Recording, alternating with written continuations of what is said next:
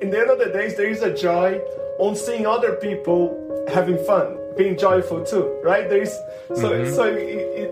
not only like this because they like hip hop, it's because they're gonna be bringing out that energy of happiness that will infect the entire room too. You are listening to the Music and Peacebuilding Podcast, a professional development network at musicpeacebuilding.com, exploring intersections of peacebuilding, sacredness, community creativity, and imagination through research and story. This is the second in a three-part series exploring the book Compassionate Music Teaching by Dr. Karen Hendricks of Boston University. In this episode, we explore the magic of empathy, Afrocentric circle practices, and the infectious joy of music educator Marcos Santos. Marcos Santos is a native of Bahia, Brazil. He commits his life to the study, teaching, and performance of his hometown's Afro-Brazilian music and heritage. He has performed with several world-famous artists such as the Gypsy Kings, Daniela Mercury, and the Brand New Heavies. He has been honored with the 2013 COSA Recognition Award, Outstanding Arts Performer Award by the Brazilian Immigrant Center, as well as the Outstanding Percussionist Award by the Berklee College of Music. Santos is the author of the DVD Modern Approach to Pandeiro. He has led workshops on Afro-Brazilian percussion and music for social change in festivals, universities, and conventions around the world. He is currently the artist director of the Grooversity Network Project. In this conversation, I invite you to listen to the laughter, joy, and the empathetic imagination of Marcos Santos.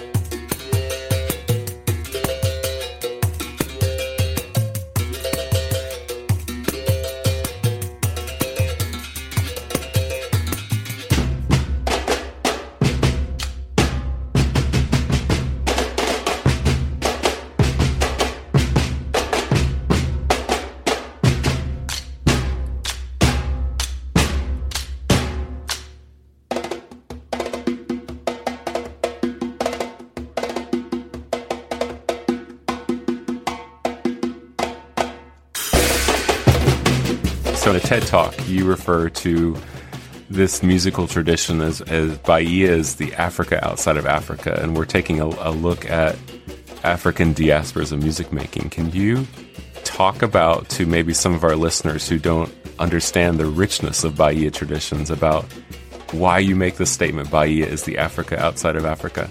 So Bahia is a state in the northeast of Brazil, yeah, and this fact can be backed up by numbers and also by the social environment of the state. Yeah. So by numbers, as in Bahia, it's known. The state of Bahia is known to have the largest amount of folks with African descent outside of Africa. So there is the most number of black folks outside of Africa is in the state of Bahia. Right, so I'm talking about the state. I'm not even talking about the country, Brazil, the country, the state of Bahia. And that also can actually overnumber all countries in Africa except for Nigeria. So that's how much the African diaspora has impacted the overall physical look of folks from Bahia. And then I think, if I'm not wrong, I read somewhere that is over 90% of Bahian folks have some African descent. And so that's the number side.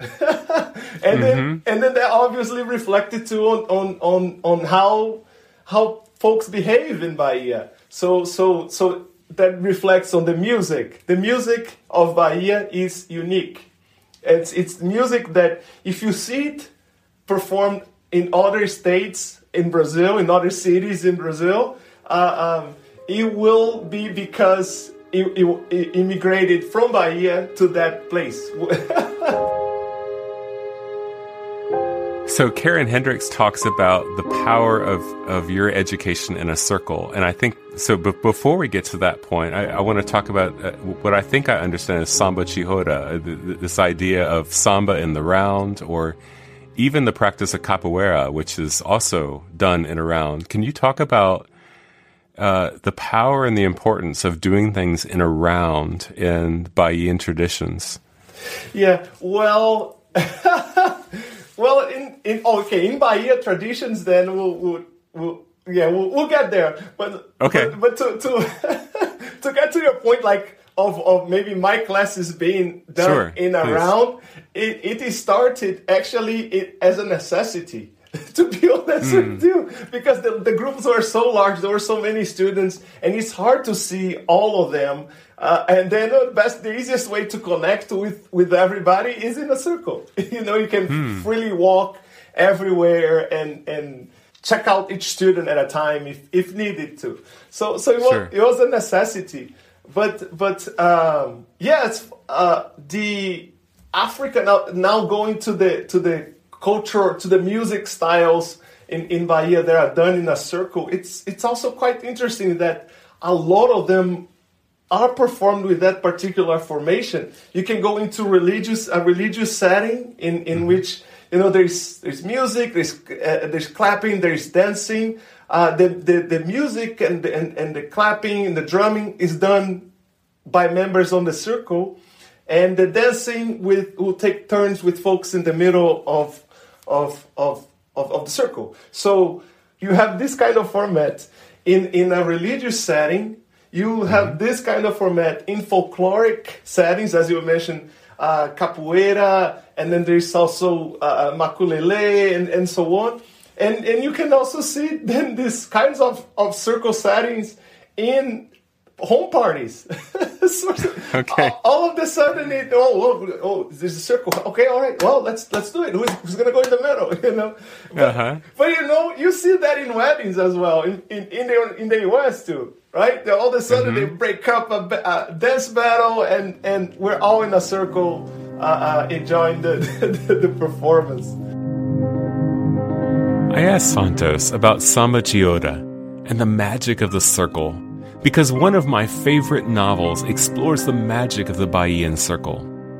In The Air You Breathe, novelist Francis de Pontes Pibes writes of Brazilian music in the Roda as transcending the limited egoistic I into the connectedness of community. She writes, "Even the finest instruments have shortcomings. A string can only be stretched so taut, a plank of wood carved only so thin, a sheet of metal bent only so far.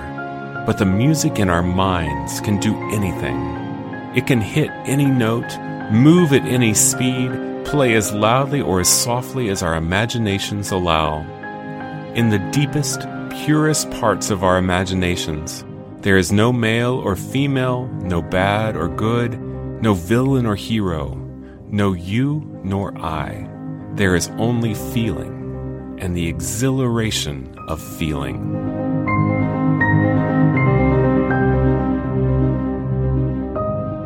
So you were saying that the decision to put students in a circle was out of necessity. And Karen Hendricks says, not only does this practice of putting students in a circle establish a sense of trust within the ensemble, but it also allows Santos to help the students understand the importance of focused behavior during rehearsal. So can you talk about what else does the circle mean to you as you use it, other than it's just really easy to teach in? It happened as a result of the necessity of the best way of using the space, and then it ended up being spectacular for all the reasons that Karen outlined, as you mentioned, But I feel like it's very one thing about life that I feel like it's very interesting is sometimes all you will have to do is follow your heart in a way, so and feel the intuition of the ancestral knowledge that is around us, and let it flow. Like I'm sure if I ask you what brought you into music, it was a series of facts that happened naturally. It wasn't something that you was like, you know what, I want to be a musician. And music, it was the energy around it and the series of circumstances of life that led into that. So the circle just felt natural, and was one, because we needed to, and two, it really feels like home. It really feels like most cultural activities in Brazil are done within a circle format. So it felt good to do it, and then now taking to Karen's points, it's spectacular because she mentioned so many things that I never actually realized. I did it by heart, you know, and it makes so much sense. She's so right. She's incredible, and the way she explained. Yes, the students are more engaged because there is a sense of accountability, because we're looking at everybody. So we are one team. We are vibing in that kind of energy together. There is that sense of belonging. There is that sense of holding each other accountable, as I mentioned. Like, there's a sense of the PAL system too, as in, like, I'm gonna sit next to Kevin because Kevin is a better player than me, so I can actually play with Kevin. I can follow Kevin. So there is even that level of camaraderie that can be either Kevin next to me or Kevin across the circle. So I have access. And plus, sonically, you can not only hear, but you can also see the other members of the ensembles. They are playing a different instrument than you are. So there's even that level of connectivity in the circle.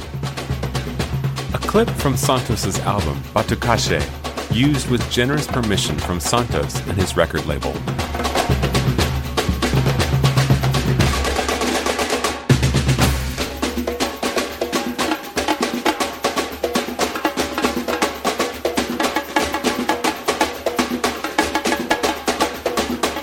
So tell us about what are some of the major types and genres of music that you are invested in. I think I sense that you're invested in batucada.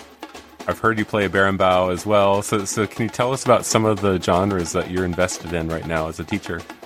Oh, Kevin. Oh, this is a great question. Thank you. I'm invested in definitely in a Afro-rooted music of Brazil and other countries too. So that is my bread and butter. That's what makes my heart beat with happiness, and I really there's something magical that makes you go into a trance when there is drumming and voice, that rawness of calm responses of the drums, calm responses of the voices, and maybe some clapping, that super visceral music format. It's, for some reason, I connect with it a lot. I really appreciate it. So that's what I'm mostly invested in. So obviously the music of my hometown, but I also then explore with West African music, and I'm a huge fan of Afro-Cuban music. That's actually what led me to the United States, was to get educated in Afro world music, but especially Afro-Cuban, and this is what I'm mostly invested in these days. Yeah.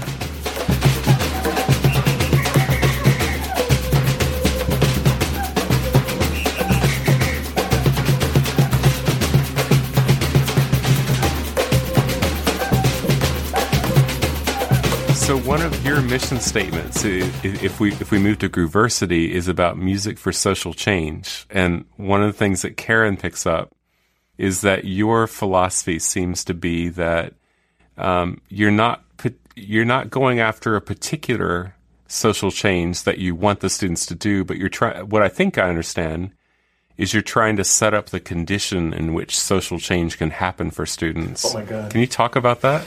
This is like... It is actually quite embarrassing to follow up your remarks. It's like, can we use your answer, please? And not what I'm going to say. No, I want to hear it from your story as well. Yeah. So Grooversity then started naturally. We started writing this curriculum of for drumming ensembles, and folks somehow heard about it and contacted me, and it's like, hey, I'd love to have my group in my city playing this particular music. And then we started developing the curriculum and spreading to different communities.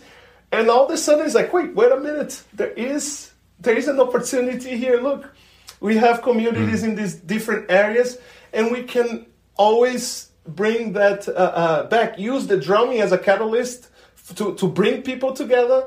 But then we have this pocket of loving people. Like, what if we try to, as individual communities, do something positive in our area? And then that's when I realized really fast, mental wellness has been a big thing for me for a long time.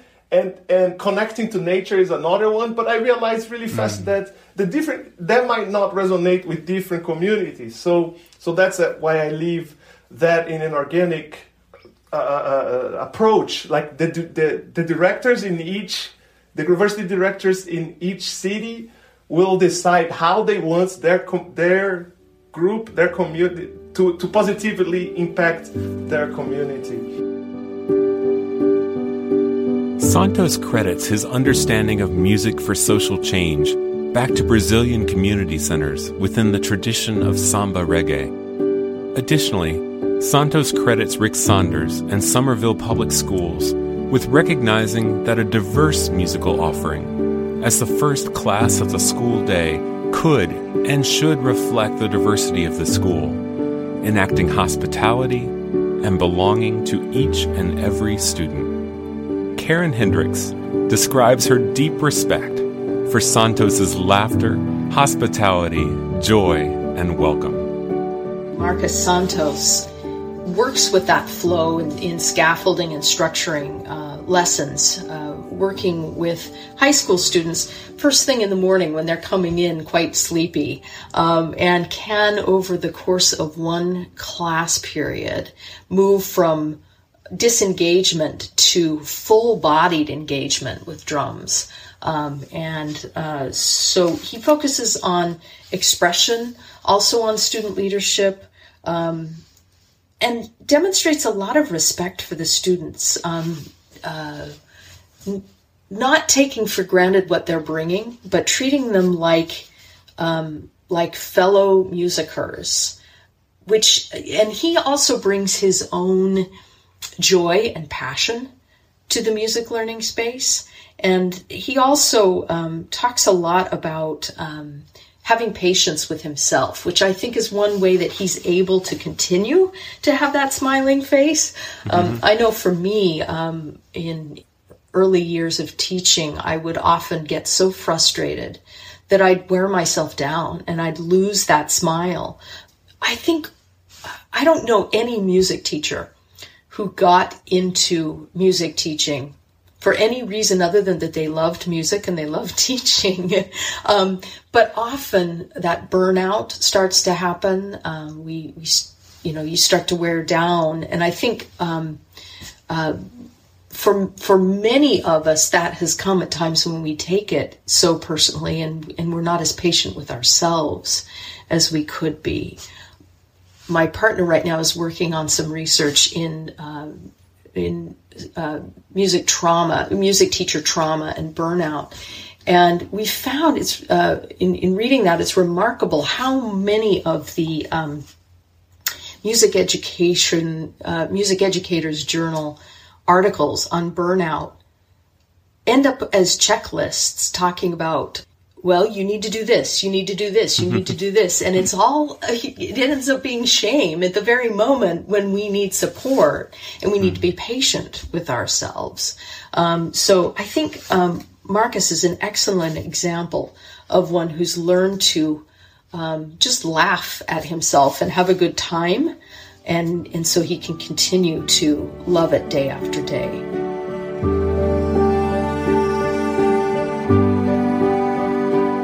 Inspired by many frameworks, Santos started a multi-city drumming network called Grooversity. Santos encourages these groups to develop their own musical signatures that relate to their own regional context. With the flexibility of cultural collaborations, Santos described curriculum like the work of a DJ, one who mixes and layers the tracks of diverse soundscapes. So making a comparison to a DJ, it's like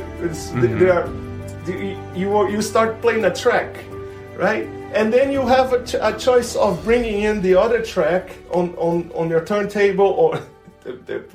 Anyways, bringing in the other track, you can stop one. You can mix both. You can blend 60-40%, and anyways, so we can do the exact same. Can have that same approach with the Grooversity curriculum. And then I'm an advocate of never playing the same music the same way. So you can within this curriculum. Manipulate as if you were a DJ. You're the music director. As if you were a DJ, you can manipulate and perform different way, the same song in a different way every time.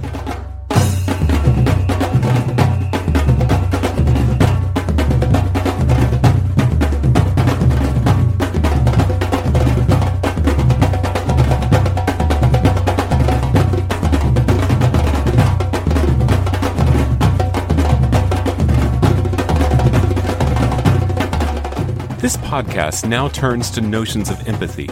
We turn back to our conversation with Karen Hendricks.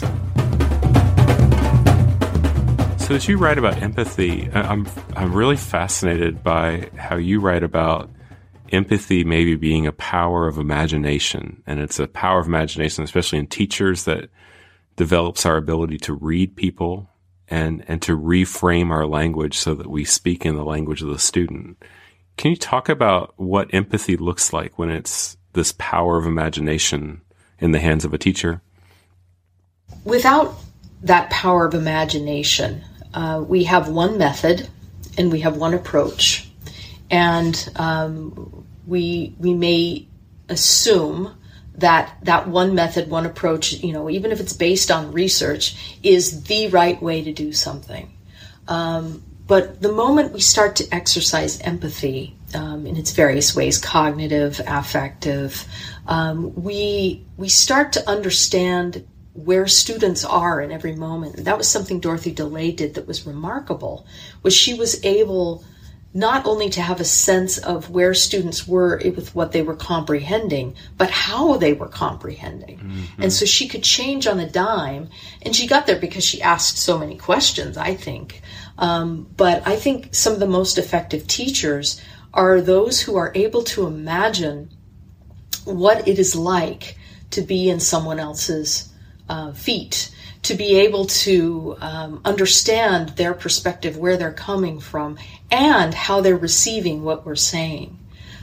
I think that's what makes all the difference. We think about, I mentioned Marcus Santos, and how even in the interview with me, he changed his approach in a moment to help me grasp something. He was visualizing what I needed to understand. Mm-hmm. But then he was also considering how I was visualizing what he was saying. And that came with questioning. So, yeah, it hit me as I was writing the book. So many of the participants were talking about reading the room, reading the students, and how that is a kind of literacy for teachers, student literacy. Are we able to read and understand what various students are saying to us, not necessarily with their words, but with their actions, with where they're with their setbacks? Are we able to understand what that means and what they need, and then act accordingly? So Karen Hendricks noted within you a particular approach to teaching that she identifies as being very empathetic, and that you're very aware of how you need to explain something like different ways for different students to help them understand something, right? And so she has this one example where I think she was asking you a question, and then you asked her if she was a runner or something like that, and she said, well, I go hiking. And so you immediately changed your explanation to align with hiking, and she thought that there was great wisdom in your ability to switch gears that quickly. And I wanted to ask you, is that intentional, or is that something that you just kind of latched on about being able to explain things in different ways for students? Oh, wow. Oh, and once again, I'm so grateful for Karen. Wow, that's so nice.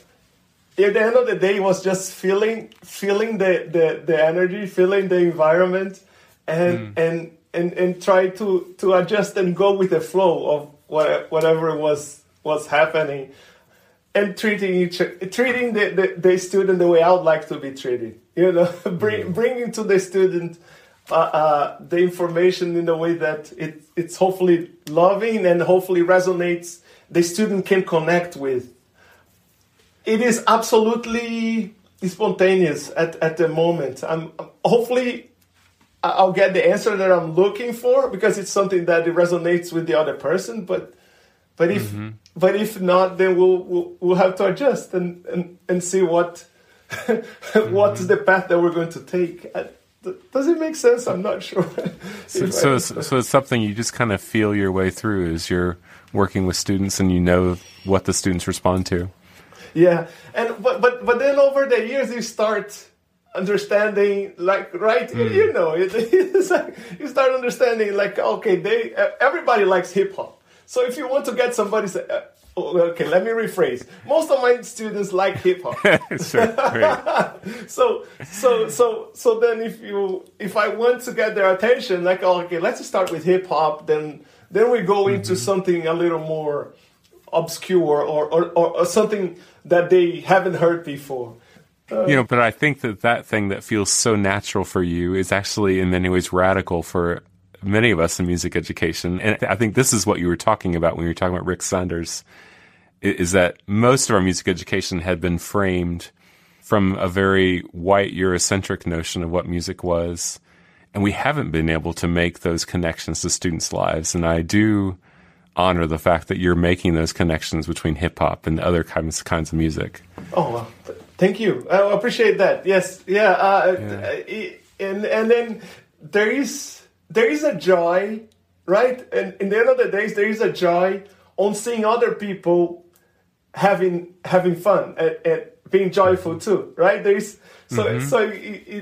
not only like because they like hip hop, it's because they're gonna be bringing out that energy of happiness that will infect the entire room too. As I edit this podcast and reflect on these responses, I can sense just how difficult it is to intellectualize and reflect on our day-to-day enactment of empathy. As I reflect on this and Hendrik's writings, I hold Santos's ethic of empathy as something that is ingrained within his embodied being. What really is empathy? Is it a skill, a trait, or a moment of profound connection? Does music make us more empathetic, or does music attract empathetic people? How do we set up the conditions for empathy and social-emotional learning?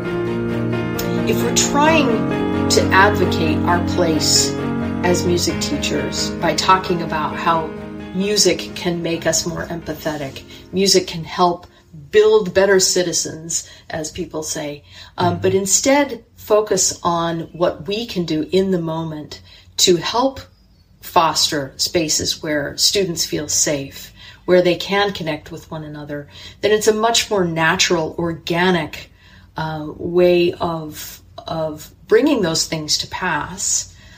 I also think about, the story about the principal that I tell in the book, about my own principal who confessed to the students that she'd been asked to mouth the words in a concert and had hated music ever since. And I talk a little bit there about how many of us have tried to save performances, save our programs by making music sound a certain way. Or, many times I went to my administrators, to the superintendent, etc., armed with research to tell them about how music was so important. it really didn't make a difference to them in nearly the way it did when they would attend a concert and feel and experience for themselves what those connections were like, what those expressions were like.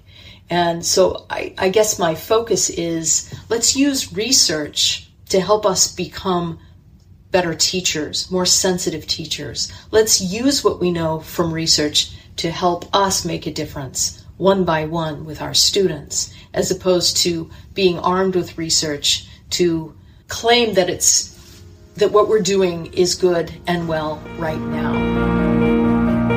Notions of empathy or feeling into are complex. Research on parenting points to an understanding that empathy, empathic concern, and pro-social behaviors may take deeper root when we set up conditions of love, acceptance, belonging, and care within our most intimate relations. Hendricks cautions us against using research on empathy to prove the importance of music. We can, however, use research to reflect on how we set up the conditions of love, acceptance, belonging, and care, where vulnerability and empathy may flourish. Conversely, we can also ask ourselves, when do musical practices of comparison and competition raise walls to the vulnerability needed for expression and connection? Santos's care for students and his desire to open vulnerable musical spaces is expansive. Santos wants every child to have the opportunity to experience the musical interdependence that thrives on our mutual vulnerability. I feel like we are kind of preaching to the choir, you know. I feel that we could do better, as in, like, can we involve everybody from everywhere into music making, and to have this experience in which you are vulnerable, but then it's just like sports, like your teammate will pick you up, will help you out, and you are helping out other band members. I also love the clip that you showed in the TED Talk where that one girl was relating her story about not wanting to be in school, and I think at first she was like, what is this drumming stuff? And then she was telling her story that as she engaged herself in drumming, she felt the sense of belonging, and that school was a place for her. If I understand what she was saying, right? Yes, she was awesome, and she's you know, when you have those down days and it's like, oh, what am I doing, and this and that, and I just I think of her and there are a couple of other students that is just like, this is why you do it. She but with that said too, I'd like to bring light to, I failed several times in not being able to reach out to some kids. I mean, talking about the side of the kids' education, you know, it's unfortunately I tried and I just want to make sure that, you know, to leave it out there too. Like, and this program it's not 100% fail safe. You know, and unfortunately there were some kids that did not adapt to, were not able to fit in a school format, and were always causing more distraction and you know, and not creating an environment that would be best for students to thrive. So I have also a share of, as there are examples like the one you mentioned, like Kelly, I think I can say her name now. She's older, so there are examples like Kelly, but I've also failed with a few other students that had to even, I wasn't able to connect with, and they ended up even like leaving the school. They were not able to even stay in school and had to go to other types of schools that were more regimented, you know. Anyways, yeah. I want to leave that out there too. I hear you. Yeah, I think we all as teachers wish that we could impact more.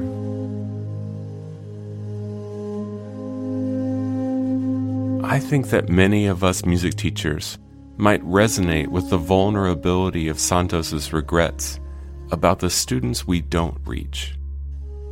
Maybe it is the expansiveness of our empathy and care that give us a yearning to reach and impact every student.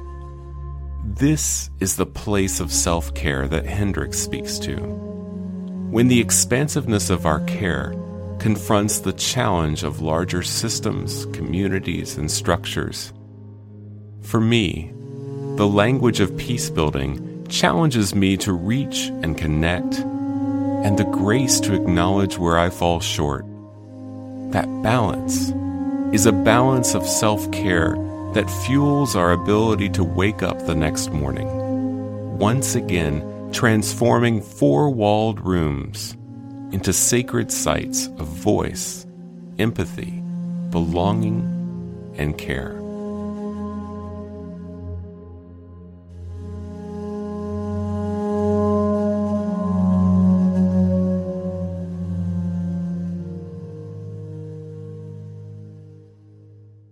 Special thanks to Marcos Santos for his time and to the Afro Brazil label for permissions to use tracks from his album Batucache. Continued thanks to Dr. Karen Hendricks for her exploration into her book, Compassionate Music Teaching, published by Rowman and Littlefield Press. The next and final part of this series will explore the interplay of empathy, identity, and dignity in multicultural and refugee choirs with Renee Tempe. This is the Music and Peace Building podcast hosted by Kevin Shorner Johnson. At Elizabethtown College, we host a Master of Music Education with an emphasis in peace building. Thinking deeply, we reclaim space for connection and care. Join us at musicpeacebuilding.com.